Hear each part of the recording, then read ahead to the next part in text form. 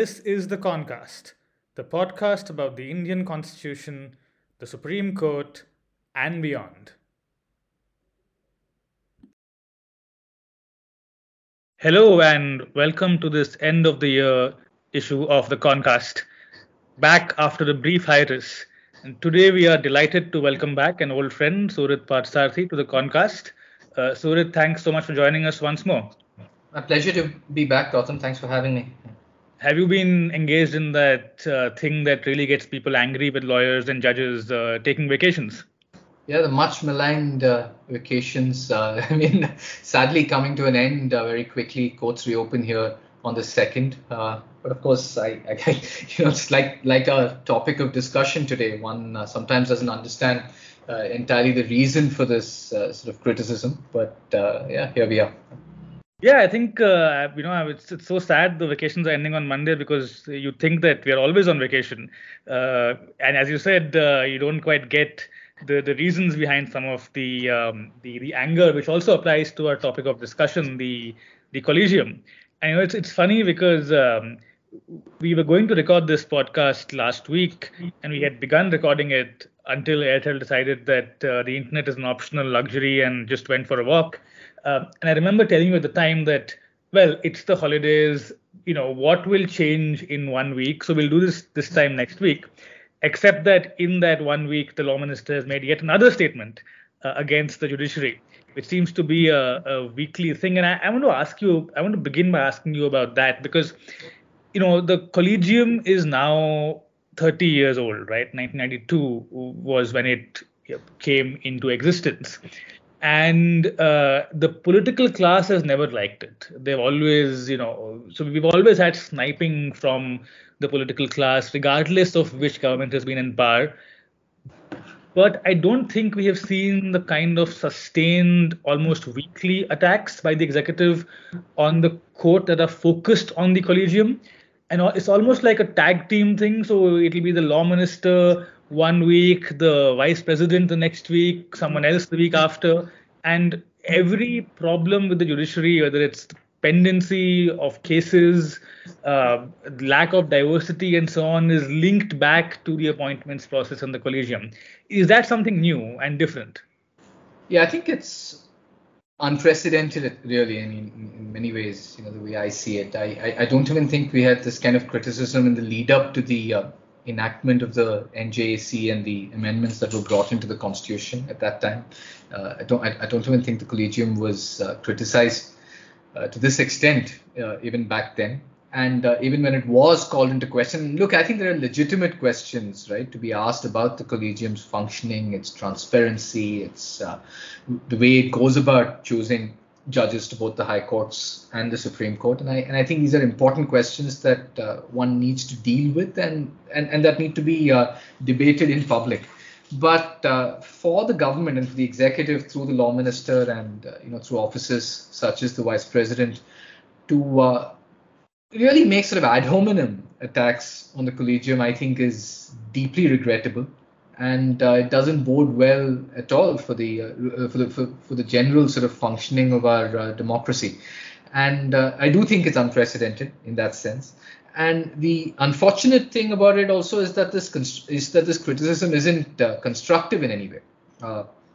It's just sort of broad attacks saying that the Collegium is somehow against the Constitution's intention, against the text of the Constitution, or against the objectives that the Constituent Assembly had. It's just sort of broad attacks at that level, as opposed to how it's in fact functioning, and the role that the executive itself has played in the functioning of the Collegium. And I'm sure we'll come into some of we'll discuss some of these decisions over the course of our chat today.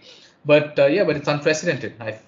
We've not seen anything like this even over the course of the last 10 years, even if we just take the last 10 years.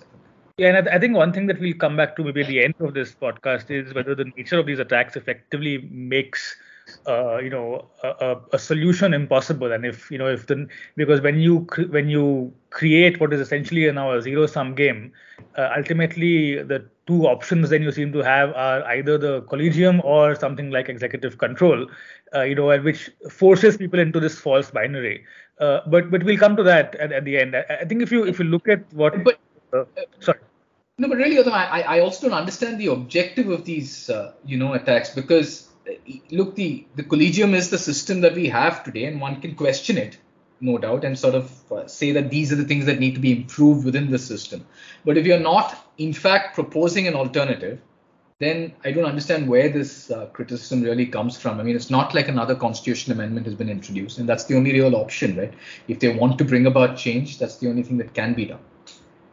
Yeah, I think we look at what the options that are there now after the NJSC judgment, and what options exist in light of that. But that we'll come to that. I think if you look at the criticism that has come over the last few weeks, I see it broadly as falling into three categories.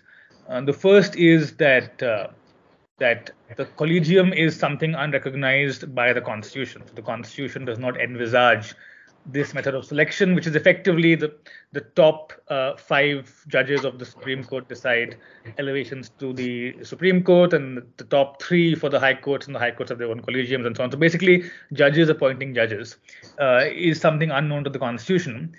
Secondly, that the collegium system does not adequately yield appointments that reflect the diversity of the nation in terms of gender, caste, and so on.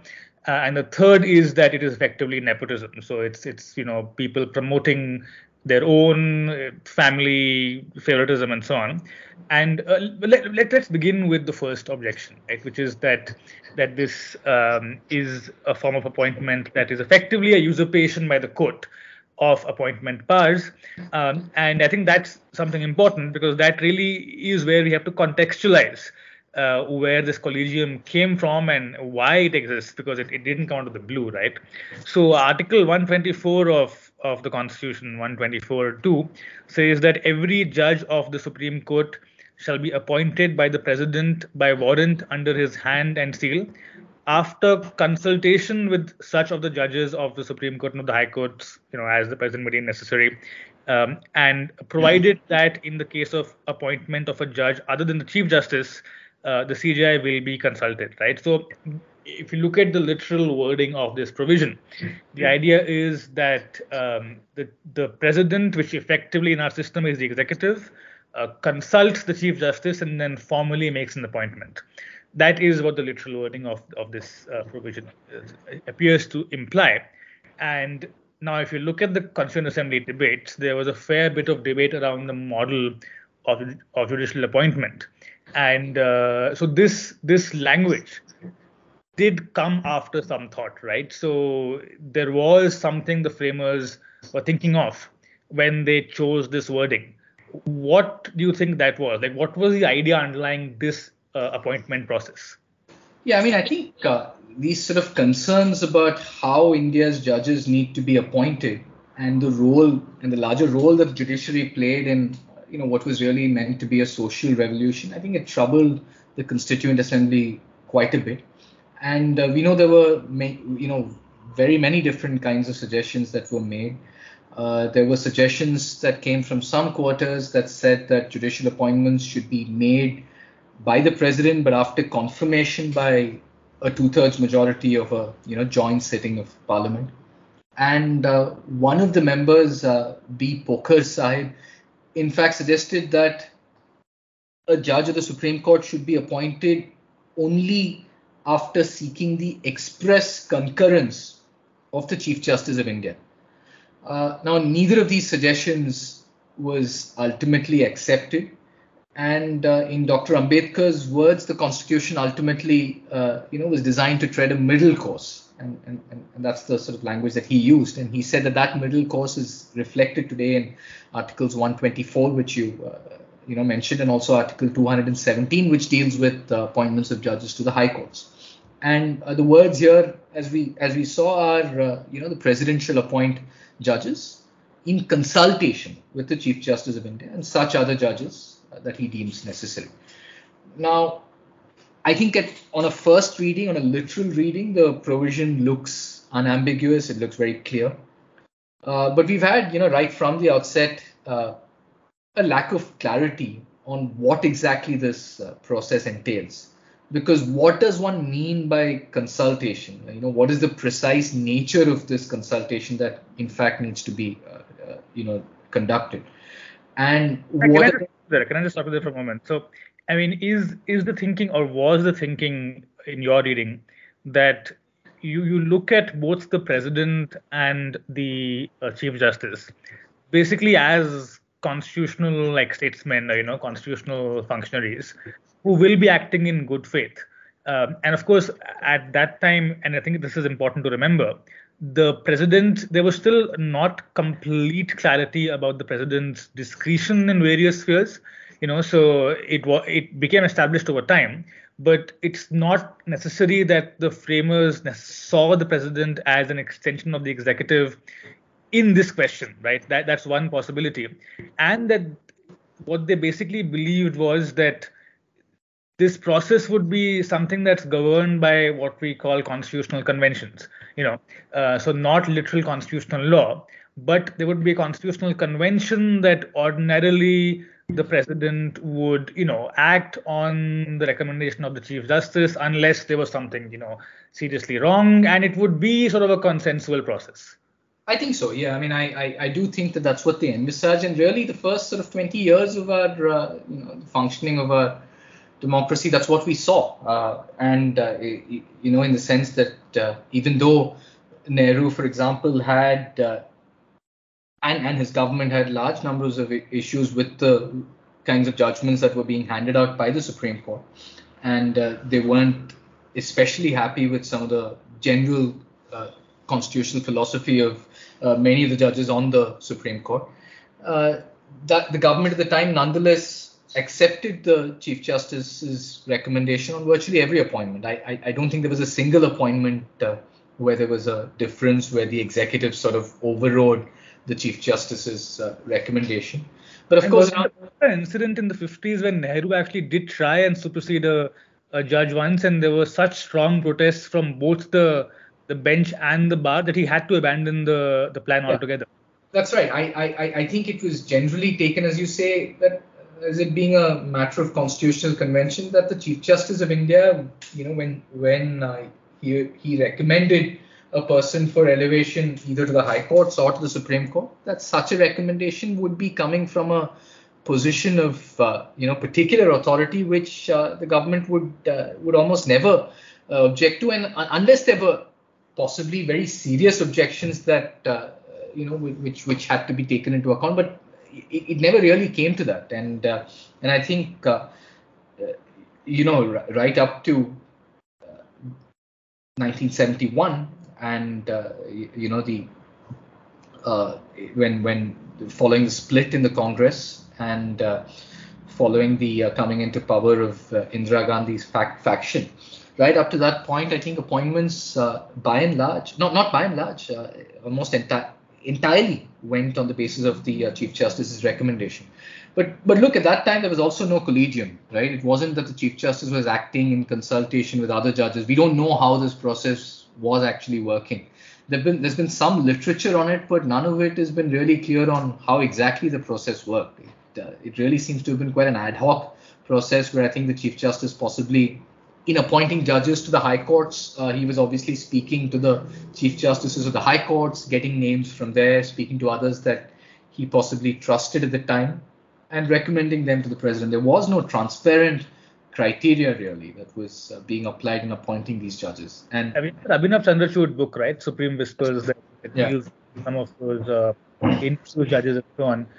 The other point I want to flag is that at the time of the framing, I think the framers definitely did not envisage the expanded role of the Supreme Court in public life that it plays today, right?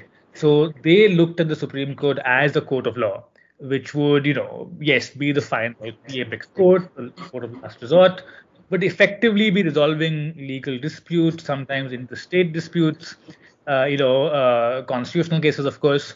They did not see a Supreme Court that would be engaging in policy, administration, and in fact, of late in political disputes, all these government forming disputes, to the extent that our Supreme Court is and has been for a while.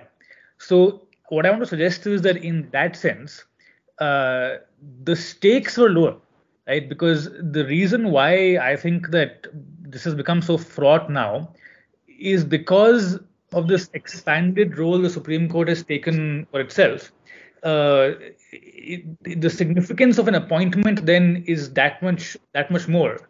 And when you even have cases like you have of late, where I'm thinking of the Teesta Settlewad case, where the Supreme Court actually then passes an order that encourages the government to, in a certain sense, go after the petitioners, right? You have a court that's really gone far beyond that narrow legalistic role, which makes the stakes that much higher. And I think that one reason why the framers might have been content to leave the question of appointments, open to these constitutional conventions, sort of forgive the pun, collegial role between the executive and the court, was that because the stakes were lower. Yeah, I mean, I sort of partly agree, but in the sense that the role of the court is obviously expanded over a period of time, and perhaps the framers didn't quite didn't quite envisage the court playing the kind of role that it is today. But really, I mean, we have seen the court engage with serious issues of constitutional importance right from the off-court, right? I mean, right from Champakam Rajan's judgment onwards, which prompted the First Amendment, and and other cases like Brijbhushan, Ramesh Thapar, then A.K. Gopalan's case. So there were serious questions where, and all the land reform cases really, and I think that's where the serious sort of discord between the judiciary and the executive really started. And if we look at the court's role in these land reform disputes, and in 1967, I think by the time a few years after Nehru's death, and you had the judgment in Golaknath, where the court essentially held that Parliament could not amend the constitution in a manner that infringed the fundamental rights or that removed a fundamental right. And this was something that perhaps I would think the framers didn't really think it would come to this, where the judiciary sitting on judgment over constitutional amendments. So once the court started to kind of deal these kinds of blows, then I think it became a matter of serious contest, and which is why when Indira Gandhi came to power in 71, she effectively said that she would remove these barriers that were placed by the judiciary in bringing about social change. And let's actually come to that now. I think this is a good segue into that, right? So you have the first 20-25 years where like Nehru and then Shastri, and barring a couple of hiccups, there is no serious clash between the court and the executive on the question of appointments, at least, right? There are other clashes, but not on this. But then you have Indira Gandhi, and then you have, for example, well, first of all, as you said, this open laying down of the gauntlet. Specifically, one of our ministers says that we want a committed judiciary, committed to a specific ideology, and so openly sort of says that you want a court that is in lockstep with the ideology espoused by the then government. So you have all these statements coming out, and then of course you have very concrete punitive action.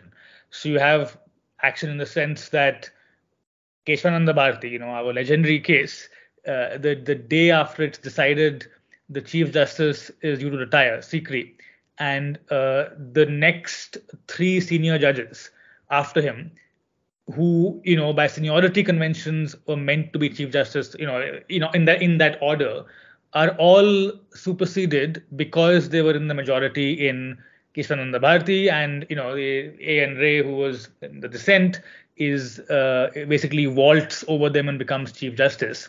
Then you have all of these transfers happening, various high courts where judges are transferred if they are perceived to be ruling against the executive.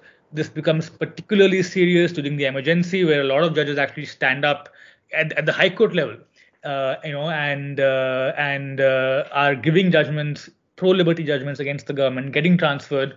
And then, of course, you have the notorious habeas corpus case, where you have again, the 4 judges in the majority who uphold effectively complete government impunity during the emergency.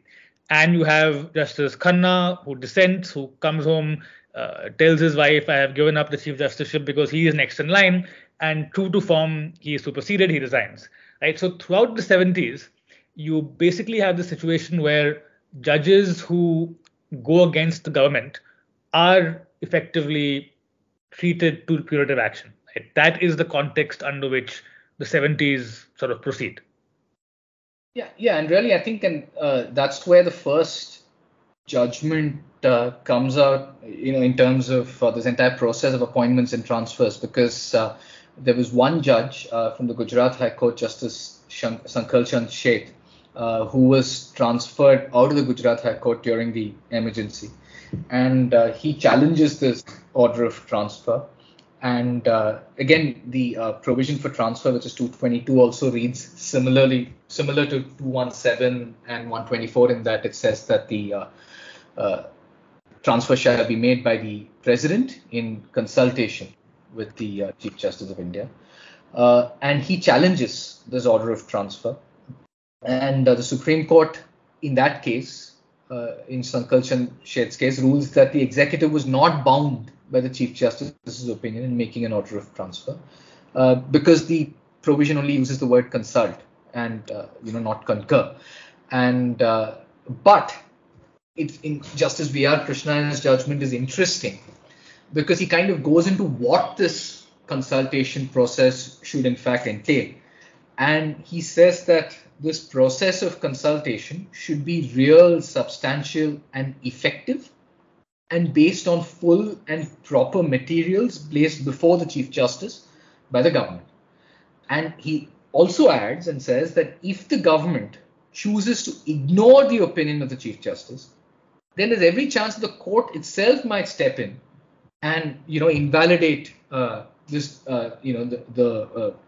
order of transfer, because the government's order would have not been in good faith and would be amenable to general principles of public law really. And therefore the idea was that a order of transfer that's being made by the executive should be based not on any extraneous consideration, but should be based on cogent and your general principles of administrative law would come into it.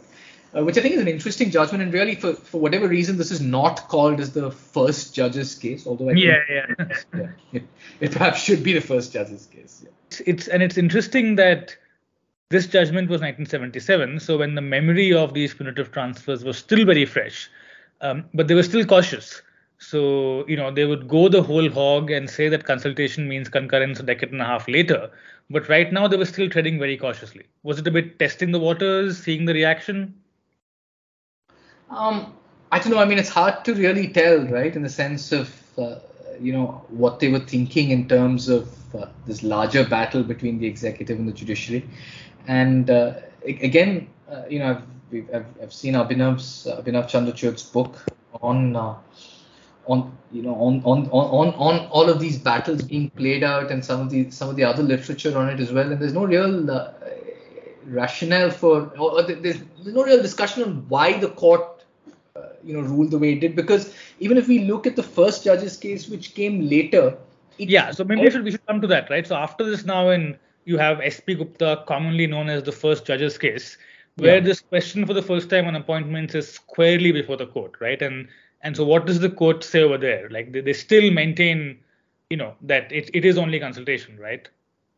No, I actually think that they dialed back quite a bit from Sankal Chand Sheth. And what they did was, on the one hand, they said that, look, consultation can only mean consultation. It can never mean concurrence. But they overlooked the judgment in Sankal Chand Sheth altogether. And they effectively gave like a carte blanche to the executive and said that, look, the Chief Justice can say whatever he wants, but you're free to appoint whoever you wish to.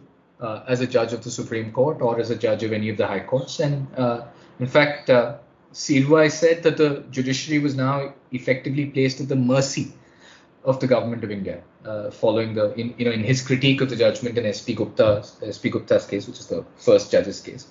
And we saw the after the S.P. Gupta case over the course of the next 10 years or so, and particularly during Rajiv Gandhi's time as Prime Minister, that there were a number of appointments that were made without the concurrence of the Chief Justice of India. And this is a serious departure from what had been a norm for many years. And of course, we discussed what happened during the emergency, the super session and all of that.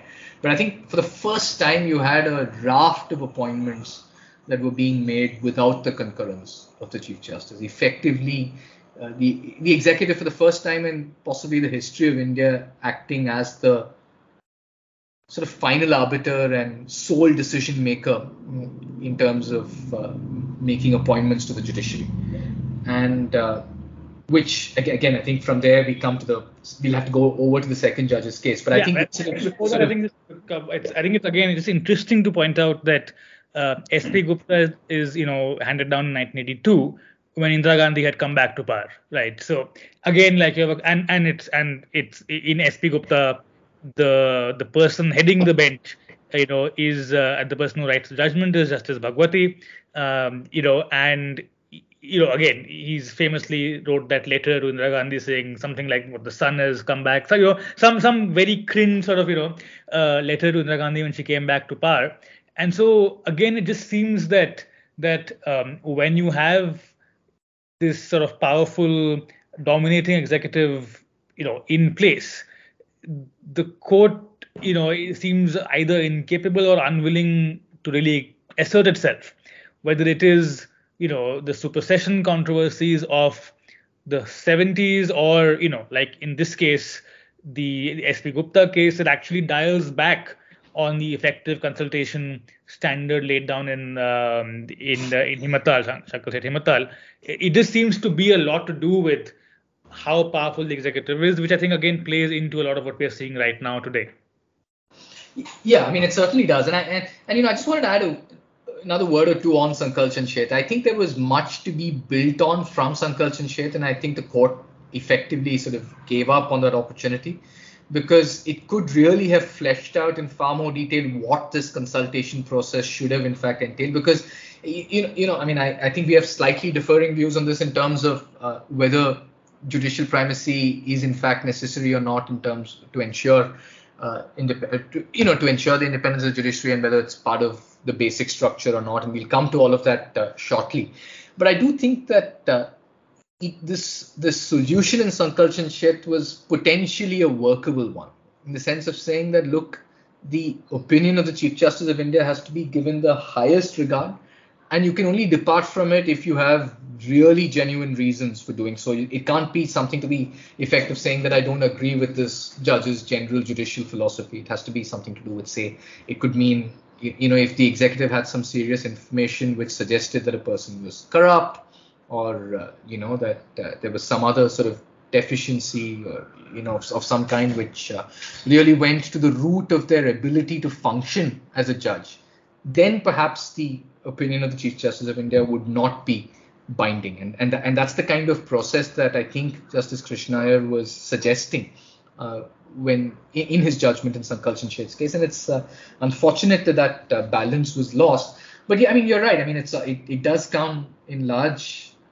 to a large extent to the question of power and how it's balanced at the time between the different wings of government. And we saw, even when the second judge's case came about, it was really in the backdrop of a proposal to have another National Judicial Commission, right, which would have, I think, potentially removed or reduced the role of the Chief Justice of India even further. And that's what led to the second judge's case. Yeah, so let's come to that, right? So in the second judge's case, now, the pendulum swings to the other extreme. Second judge's case, 1993, sorry, not 1992. So 1993. And in this case now, for the first time, they say that actually, when Article 124 uses the word consultation, what it means is concurrence. So the Chief Justice of India has primacy in appointments. It's his, well, and of course, through him, the Collegium, because that's introduced as well. The Chief Justice, it's his call. And from the executive having the effective final call, which was the result of the judgment in SP Gupta. Now the executive's role is purely formal. So the Chief Justice will provide his nominee, his or her nominee, and then effectively the executive has only the formal role of issuing the warrant of appointment, right? So what reasons did they give to justify, well, this reading of the constitution that on first blush seems quite contrary to the text, and secondly, departing from what had become precedent in this matter? Yeah, I mean, I actually haven't seen any real reasoning in the judgment. I'm happy to hear views to the contrary in terms of what that reasoning is. I mean, apart from the court saying that the Chief Justice is best equipped to know and assess the worth of candidates. Apart from that, on a broad either textual reading of the provisions in 124 and 217, or in terms of looking at the objectives of the Constituent Assembly and the intentions of the framers, I don't think the second judge's case is especially clear on why at all there should be this collegium, and why the Chief Justice of India's opinion should be binding on the executive. And it also comes up with all kinds of other processes, right? In the sense, in the first place, this establishment of the collegium. The Constitution itself doesn't speak about a collegium. Neither 124 nor 217 speaks about a panel of consultees. It says the Chief Justice and such of other his colleagues that the President thinks necessary. And as to why this should be restricted to the top 3 judges when it comes to appointing judges to the High Courts, or the top 5 judges when it comes to appointing judges to the Supreme Court, all of this is the court effectively, filling up, not even as much filling up holes, as much as I think in some ways rewriting the text of the Constitution. And I think the other requirement that when it's a judge of a particular High Court that is being proposed for elevation to the Supreme Court, then the collegium will also comprise a member from that High Court who's already on the Supreme Court.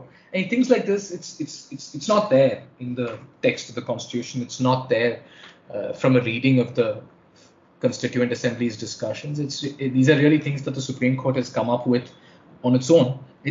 I think that this is the only example in the world where the appointment process and the modalities have come out of a judgment, right? So in other countries, it'll either be in the Constitution and then enacted through legislation, whereas I think we are the only ones where it's literally appointments have, if you trace the source of the appointments process, it's a court judgment and not, the constitutional text and a law. That's right. Yeah, in the sense that it is in many ways. See, I can understand. I think if that there were what you've described as constitutional silences in terms of the court trying to fill in holes which are absent in the Constitution's text, but I think sort of setting up a committee altogether for what is really a constitutional process, to me it strikes me as something that is entirely extra constitutional in many ways.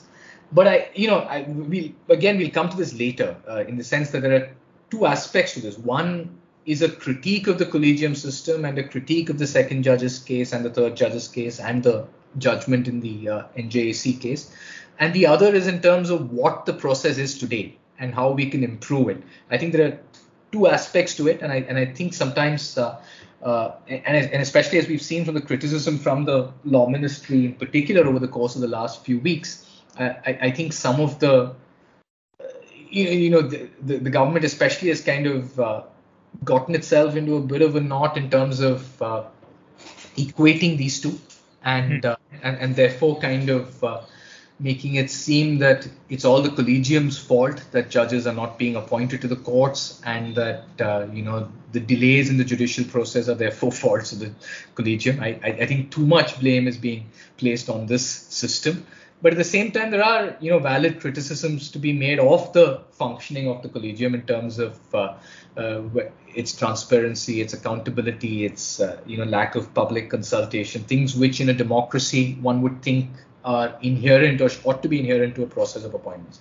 And we can really, I think, and that's something I think we'll come to. Again, I don't know if that needs discussion, because I think that what the flaws with the Collegium are very clear, right? I mean, you don't need to be a acute legal analyst to see that yes, there are many issues with the Collegium. It's opaque, non-representative, non-diverse, all of that. So I mean, there is a grain of truth in what the law minister is saying, and there's no doubt about that. And I think part of what makes the present situation so difficult is that while on the one hand the critique has merit, on the other hand the alternative is one that there just seems to be no way to get to a point where the alternative isn't executive control.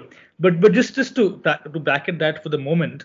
So I think just to end on the second judge's case, I think you're right in that the Supreme Court completely failed to really give any valid legal reason for what it was doing.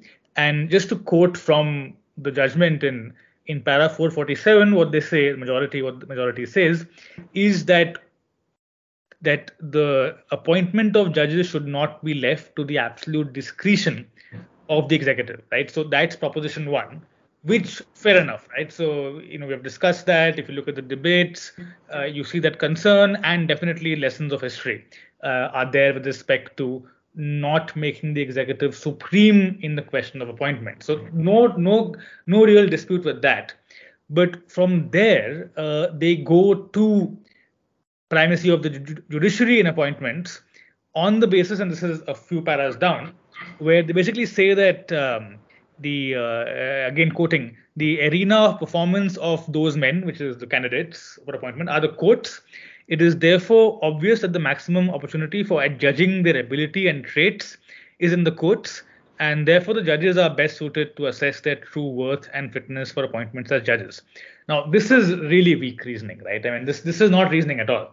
And so I think that there is this gap that exists between the valid concern that you should not read consultation in Article 124 in a way that would give the executive supremacy over appointments, because we have seen where that leads, between that proposition and what they come to in the second judge's case, which is that it therefore follows that the right answer is not executive supremacy, but judicial supremacy.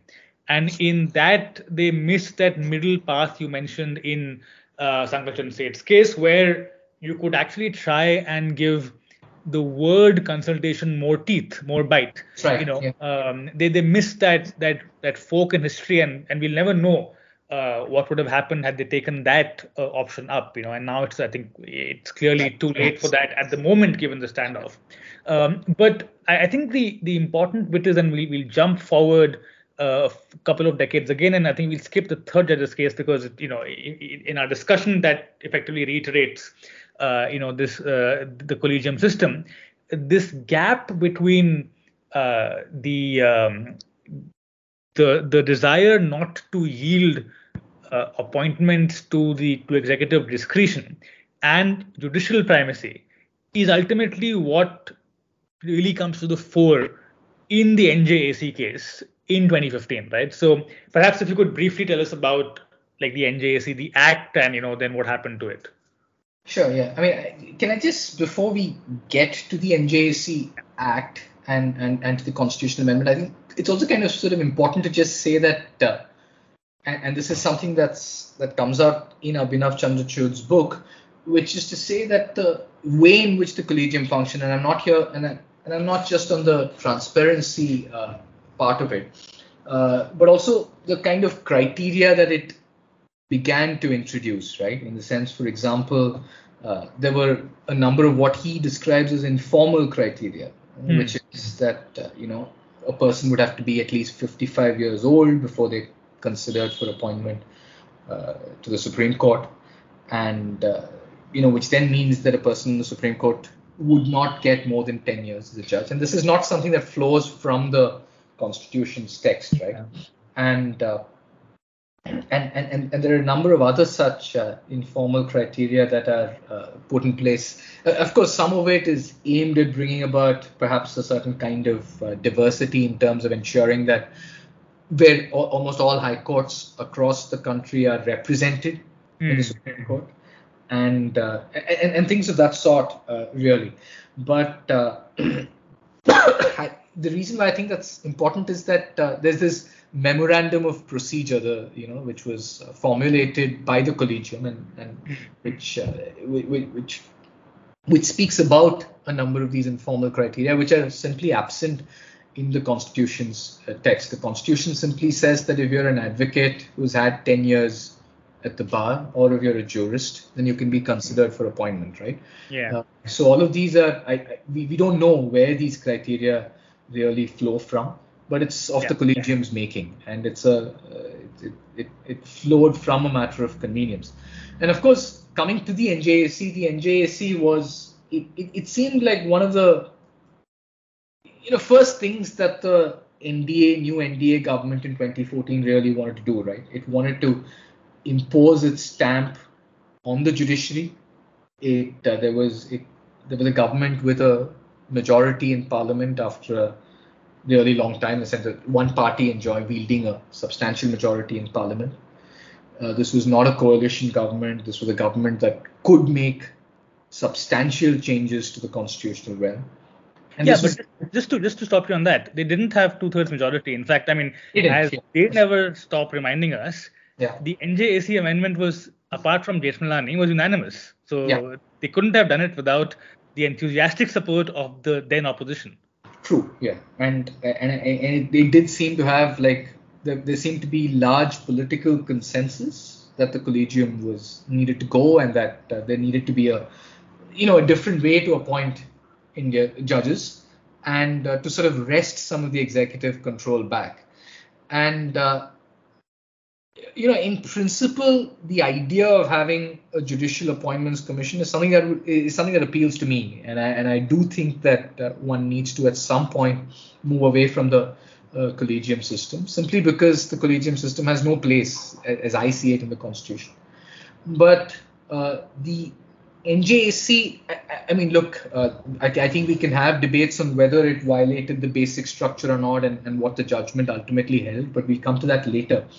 What the NJAC did was, the government introduced the 99th, what was ultimately enacted as the 99th constitutional amendment. And in that, it said, through Article 124A, that there would be a National Judicial Appointments Commission, and that this commission would comprise the CJI, his two senior-most colleagues, the law minister, and two eminent persons. And these eminent persons would be jointly appointed by the Prime Minister, the leader of the opposition, and the CJI together. And Article 124B then said that the NJAC would have the power to make appointments to both the Supreme Court and the various high courts. And 124C gave Parliament the power to make laws to regulate the NJAC's functioning, right? Yeah. Now, I think one of the things that, and a lot of it in terms of how the NJAC would function, flowed from the NJAC Act, which was also enacted concomitantly along with the amendment. And for example, I think it said that it was sufficient if you had 2 votes effectively to veto an appointment, right? I mean, 2 votes on the 6-member commission could veto an appointment, and which then meant that you could have the law minister along with one of the eminent persons that was appointed effectively, that was sitting on the commission, vetoing a suggestion made by, let's say, the judges. And therefore, this idea of judicial primacy was lost with the introduction of the NJAC.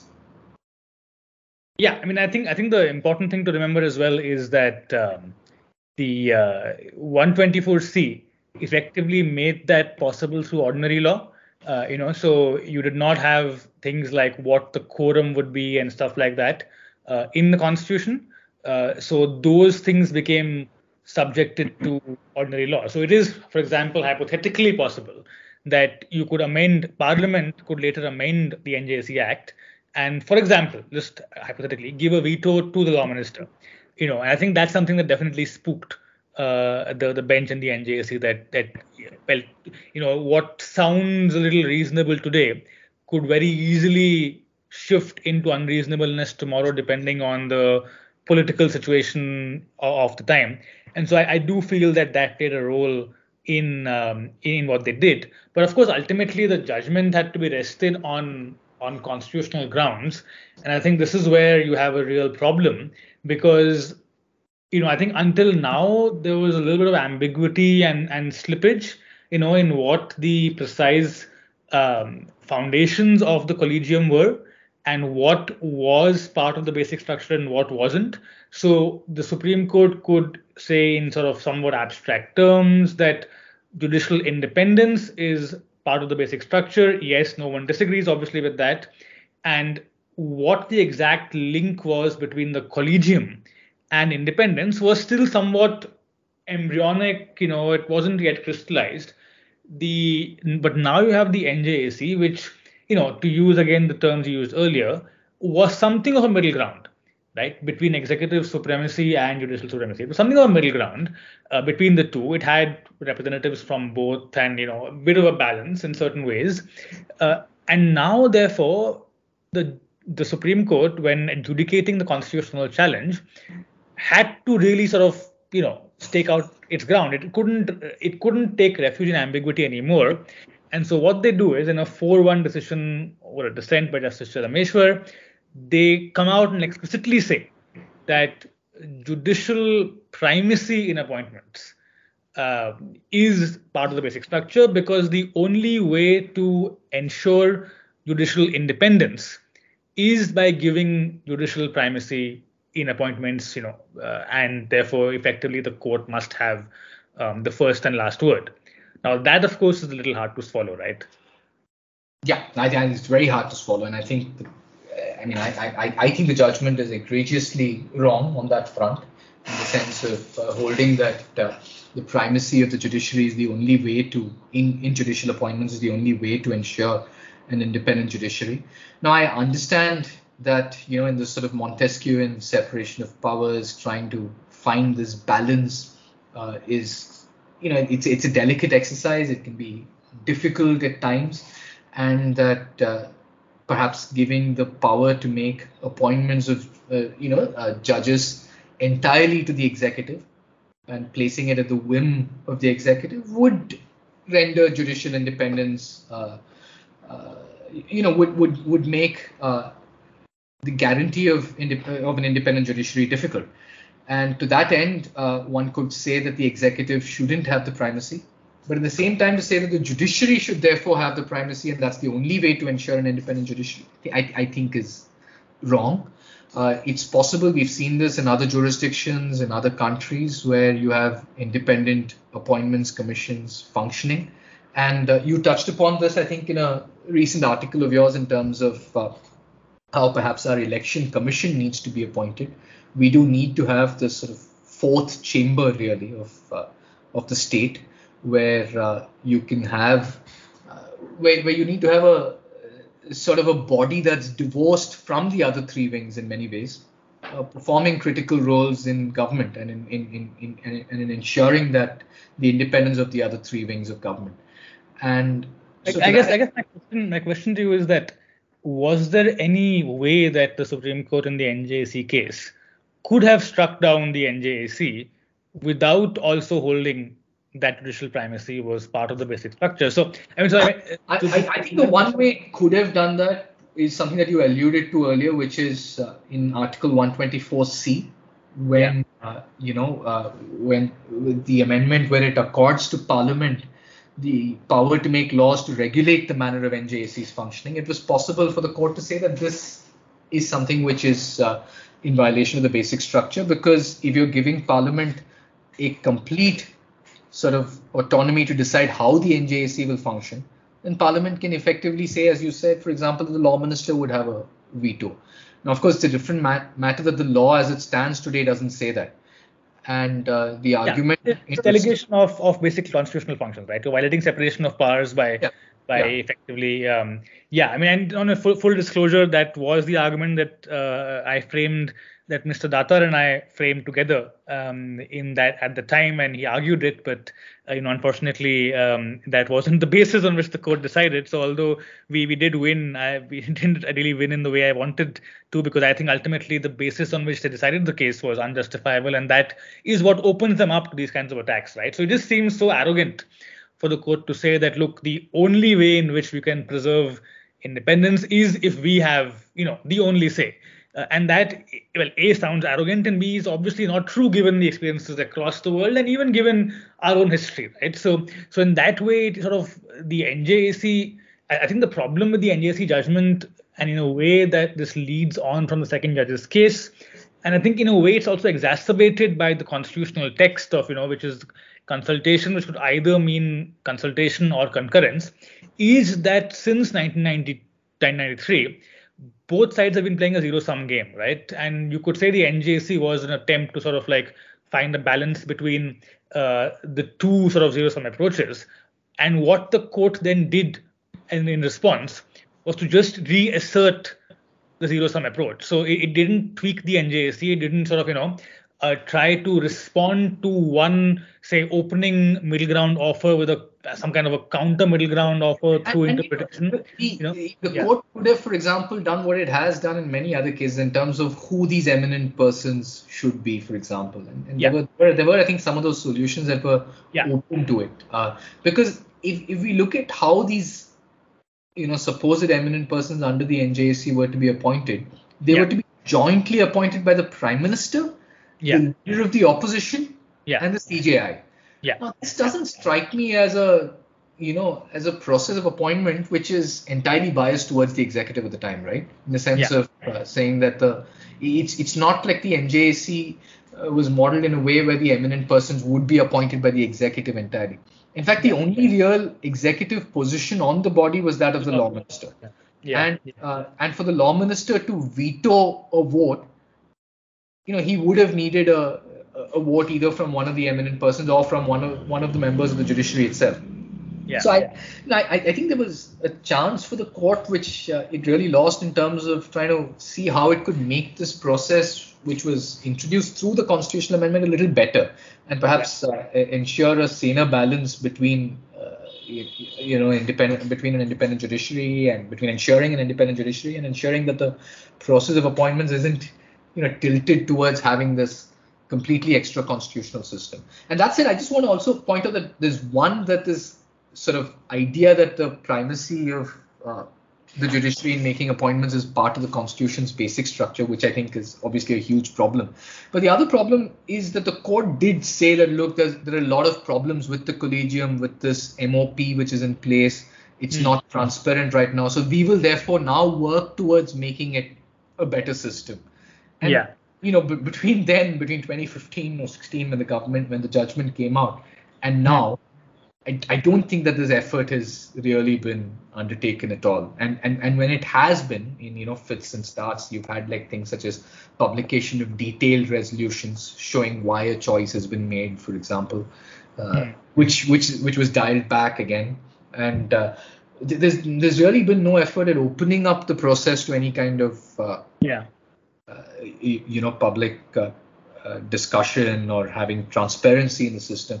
I understand that you can't have large-scale public discussion when, given the number of judges that we appoint to the higher judiciary, you can't have a system where you're inviting comments from the public on every candidate that's being proposed, etc. But there are better ways to have a system that, or at least have the Collegium open up to how exactly it goes about choosing its candidates. We simply don't know today. There is zero transparency.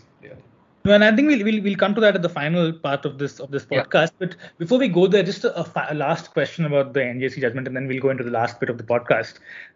Do you think that effectively the court was haunted by the memory of the 70s and the 80s, right? In that we've been somehow so scarred by what the executive did in the 70s and the 80s that the court has the feeling, and again, I think we can debate rightly or wrongly, but I think it's important to contextualize, in our history, is the issue that the court felt that, look, once we yield up this power now, which we only got after a long battle, it'll be the first step to disaster. And that the moment we start giving up ground, executives, wherever they are, you show them a moment of weakness, and they're all over you, right? So they just wanted to just make sure that they wouldn't yield an inch, because their fear was if they did, then the next step would be like something worse, and ultimately you would lose independence. So were they sort of haunted by that history? Is, I guess, the question. I think there are different motives that one can impute to the court in terms of why it went about.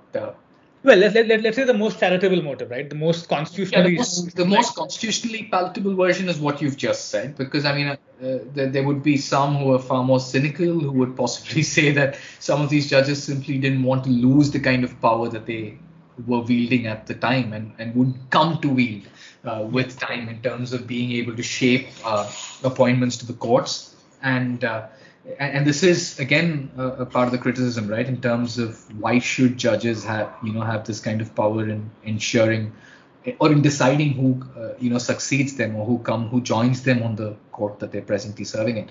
And I think that would be the most cynical view. But it's possible to argue, I think, that some of them, that the judges were effectively being a little mindful of the kind of battles that were waged in the 70s, and were concerned about that, and therefore they didn't want to, therefore that they wanted to ensure that the judiciary's independence is maintained. Yeah. But have they really done so? And I think that's kind of what we need to get to, right? No, because I mean, so I think that in fact we should maybe touch upon that briefly before we go into the other countries, because it's a little funny, and I think this is what makes, I think, the executive critique right now in bad faith is that the executive has plenty of a say in appointments right now. It's just that they do it in informal way.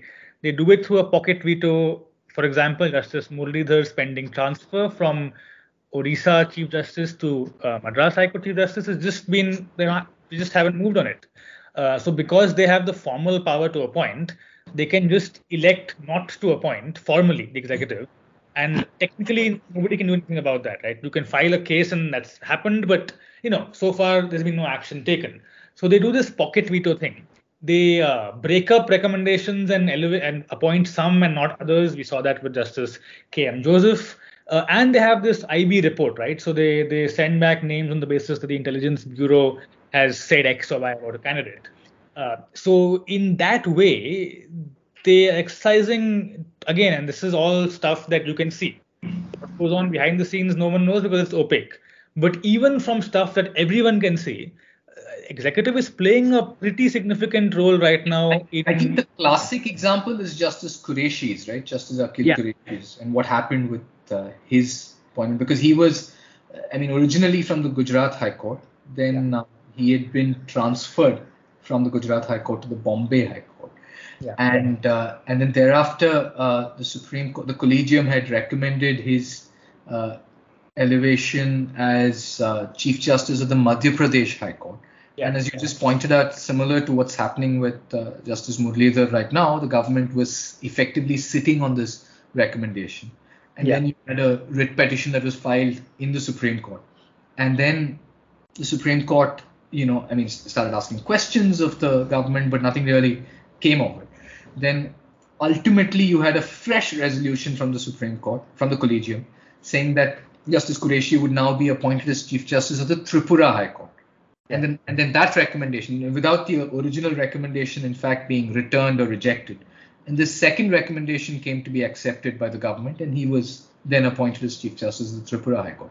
So it's not as if the executive isn't playing a role, and I think in some ways that I'm actually surprised at the level of objections that they have to the system, because I think the executive has been able to play a substantial role over the course of the last often get its way, and this is not even going into sort of various things that are said, which there's no way of proving or disproving in sort of backdoor negotiations. Obviously there's never a way to prove any of that. So just even bracketing all of that, simply on the basis of what we can see, they are playing a substantial role.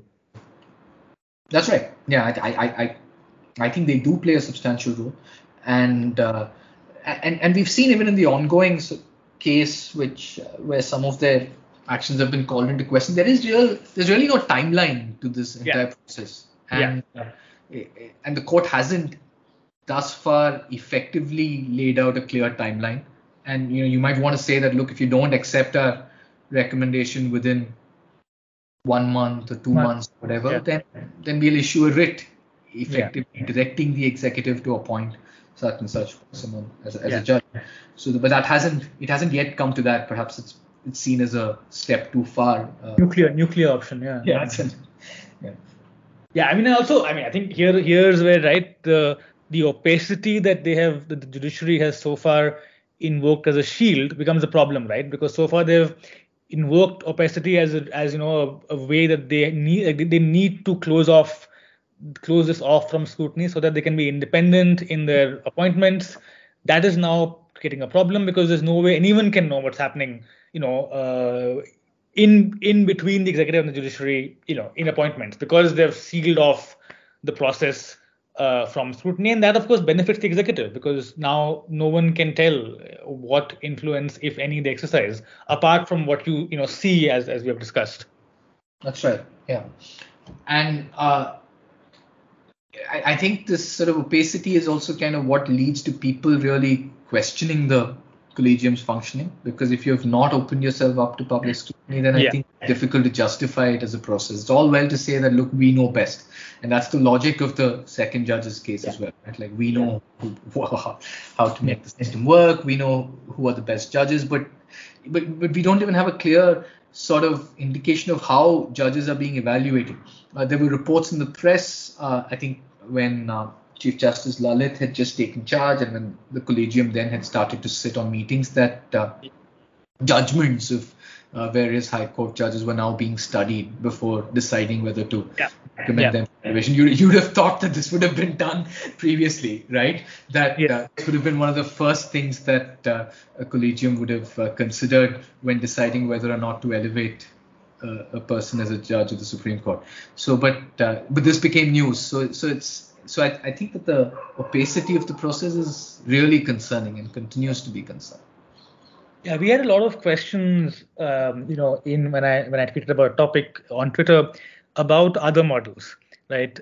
Which I think is a good segue, because this thing of studying High Court judgments reminds me that in the interviews for the South African Constitutional Court, one question that they asked, and this really struck me because and those hearings are live broadcast. One question they asked was that tell us one judgment of the Constitutional Court you disagree with, and why. So that sort of thing. Those are questions asked, and I wonder what would happen if those questions were asked in our proceedings.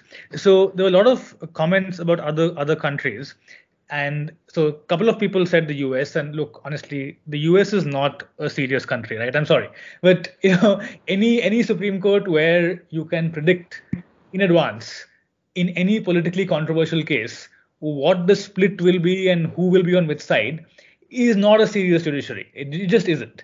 So I think their system is pretty, in a sense, almost Banana Republic-esque, right? So I really hope we don't go down that route, because I think the last thing we want is all our flaws now compounded by the sort of bizarre political binary in the US between left and right, or liberals and conservatives. So I think, let's bracket the US. I think one system that interests me a lot is South Africa, which I mentioned before. And they have a commission, like you said, and just look at the commission's composition, because I think this also responds to the point about eminent persons being defined, and a couple of questions also came on Twitter about this. So their JSC is composed of 25 members. It's roughly even between politicians and non-politicians. They have the Chief Justice, who presides, Supreme Court of Appeal President. We don't have an here. Then one Judge President designated by the Judges President, that chiefs of the various high courts, equivalent, I guess. Minister of Justice, that's the executive presence. Then two lawyers who are nominated by lawyers' bodies, two attorneys, because they still have that attorney barrister distinction. So two attorneys, similar nomination. One legal academic designated by so teachers of law at universities, 6 members from the legislature, which is 3 government, 3 opposition, 4 members from the National Council of Provinces, our equivalent would broadly be the Rajya Sabha, and then 4 persons designated by the president, who is our equivalent of the executive, after consulting the leaders of all the parties in the legislature, right? So this is sort of a system where you have, a balance between not just the executive and non-executive, but like multiple stakeholders. And I think one very interesting part of this is that when you are pointing to the Constitutional Court, the Commission gives a short list of 4 names, and from those 4 names, the President picks one.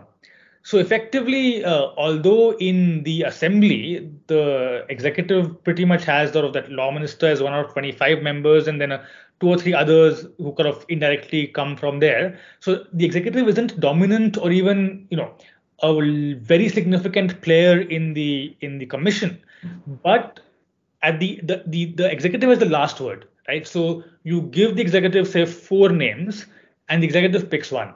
So in that way, you ensure that the executive has a presence in the selection process, but doesn't get to influence it too much in the initial stages. Now, they've had their issues. They had acquisitions of capture by Zuma. So this is not perfect. But I think there are many interesting elements here that can give us pointers towards a design that may be, useful in ensuring a certain kind of independence.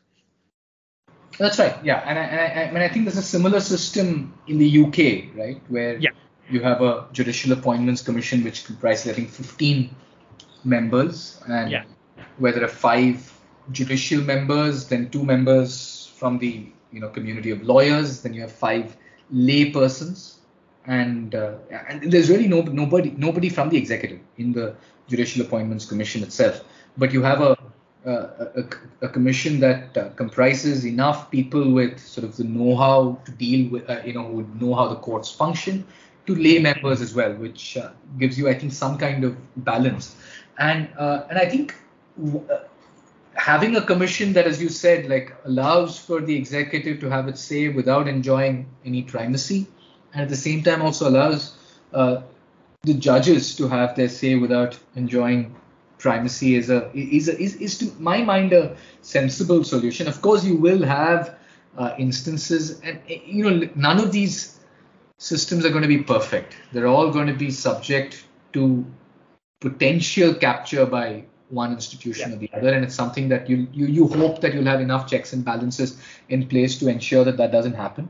But it's difficult to completely rule out that possibility, but you got to try and do your best.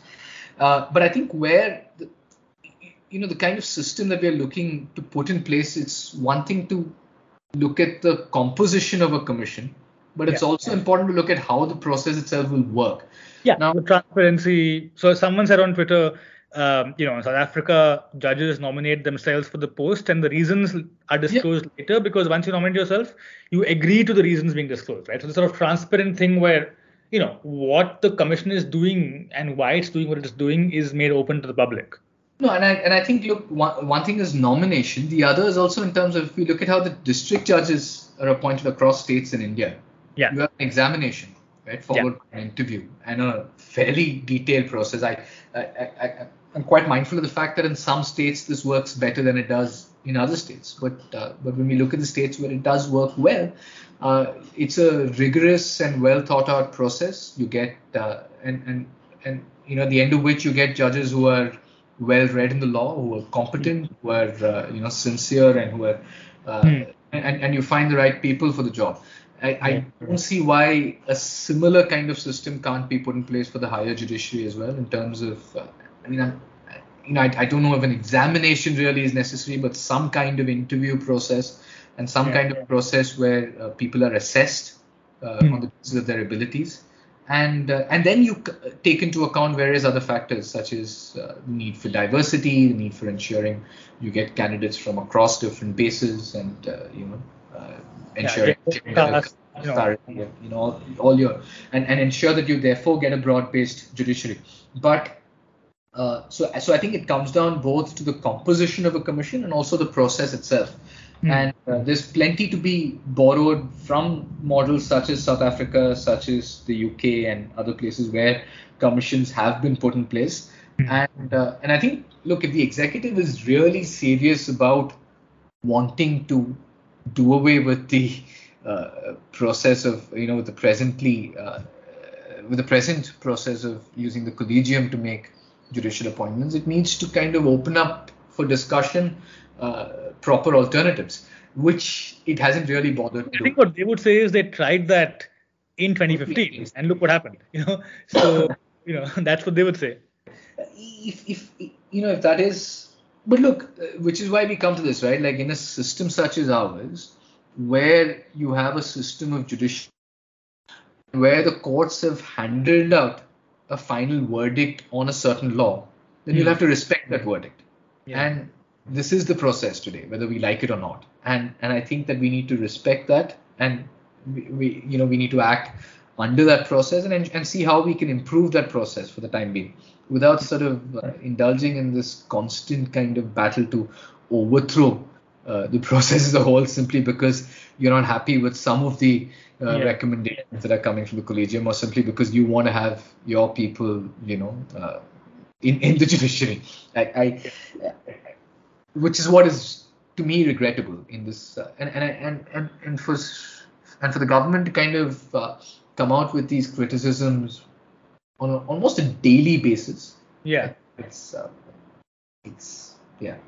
very. I think what is clear right now is that this is not a good faith engagement to come up with a way of appointment that would ensure an independent judiciary, but it is clearly a battle for dominance. And I think the more cynical among us would say it's always been a battle for dominance. So what's new here? But I guess, as I said, as we can see, that you do have examples from other countries where they have managed to, not make it about constant battles for dominance, and we seem to have been stuck in that loop since the second judge's case. And so I guess one just wonders if we are sort of almost doomed to just be in this perpetual cycle where the pendulum swings from one to the other depending on political situations, and any attempt at compromise then basically becomes illusory.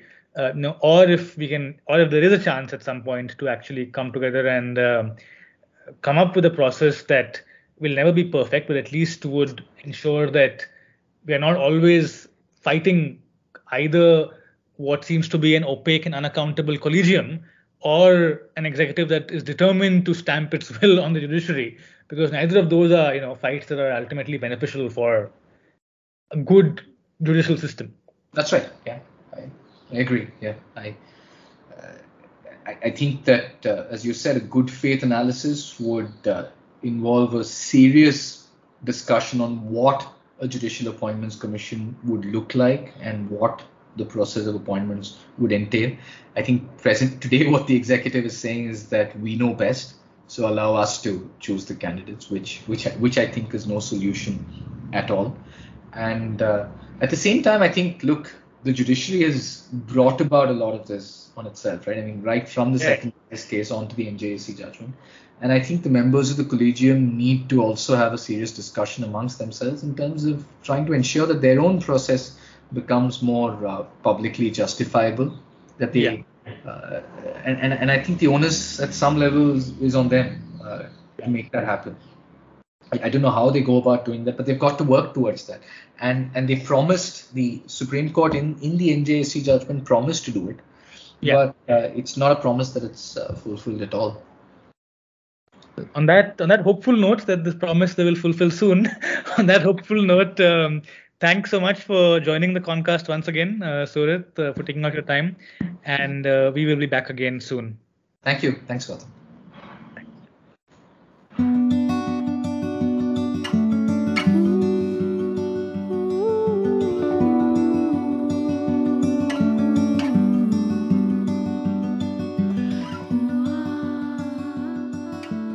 Thank you for listening to the Concast, the podcast about the Indian Constitution, the Supreme Court, and beyond. This podcast is hosted by the Indian Constitutional Law and Philosophy blog. So if you liked it, do head over there and subscribe. Thank you once again, and until next time, take it easy.